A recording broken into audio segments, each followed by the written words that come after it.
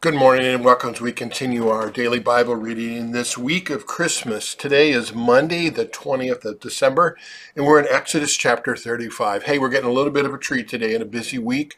Really a shorter commentary on this reading in chapter 35, but yet what a very important and appropriate reading for us as we think about the gift of Christmas, the gifts that we give, the gift that we are ourselves. So after God has described and laid out all the plans on what everything should look like in the temple, what they should use, and all of that, now they begin to do the work. They choose the people who are going to do the work. They choose the materials, or they get the materials together, and all of this comes from the people. Isn't it something how God gave them everything that they needed to be able to provide this? Not only the materials that they have, the abilities that they have, as well as, and this is really important, as well as the willing heart. Our hearts are not willing by themselves. Our hearts by ourselves are self-centered. They're focused in on ourselves. The first commandment is the commandment we break most often. We make ourselves God, but fortunately, God, by the work of His Holy Spirit, He creates a new heart in us, a clean heart in us, and it's a willing heart now that wants to do what God calls us to do, because that's the greatest blessing in the world. God doesn't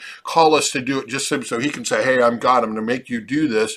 No, He tells us what to do because He knows what makes us most at peace, and if we follow Him. So as we think about our gifts, which we think about Christmas time and the gifts that we give, number one, let's thank God for the ability to be able to do it, for the resources that we have that we can give those gifts.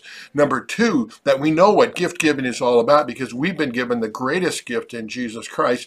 We have the forgiveness of sins. We have the promise of God's grace to us every day. We have the whole creation that God's given to us, this world that we live in. I'm looking out at my window here, the seasons that He gives to us to provide for us the harvest and all that we need to live. God continues to give them. Now, how do we respond? We say thanks to God, but we do also say those thanks by what we do. So notice it starts out with, though, first of all, in chapter 35 of Exodus, it starts out with reminding us again to worship. This is at least the third time that God has said, seventh day, you stop, you worship. God wants us to have the rest that He's blessed us with. It's crazy to think that, oh my gosh, I got to take out of my time to go to worship, or to take out of my time to come on Sunday morning worship. No, God wants to give you a rest. God wants to give you a break, and here's that break. Isn't it crazy how so many times we don't do what's really best for us? Instead, we just keep on our same pace. God's given us a chance to step back and to come and worship and to rest. Sabbath, that's what that word means. So as you look at chapter 35, you look at all that God has given to them and the willingness of both the people to bring and then the resources that God has provided them with. And people brought and they brought and they brought and they brought. They worked and they worked. They spun. We see that word in there. Craftsmen that have been blessed by God, been given the abilities that they have.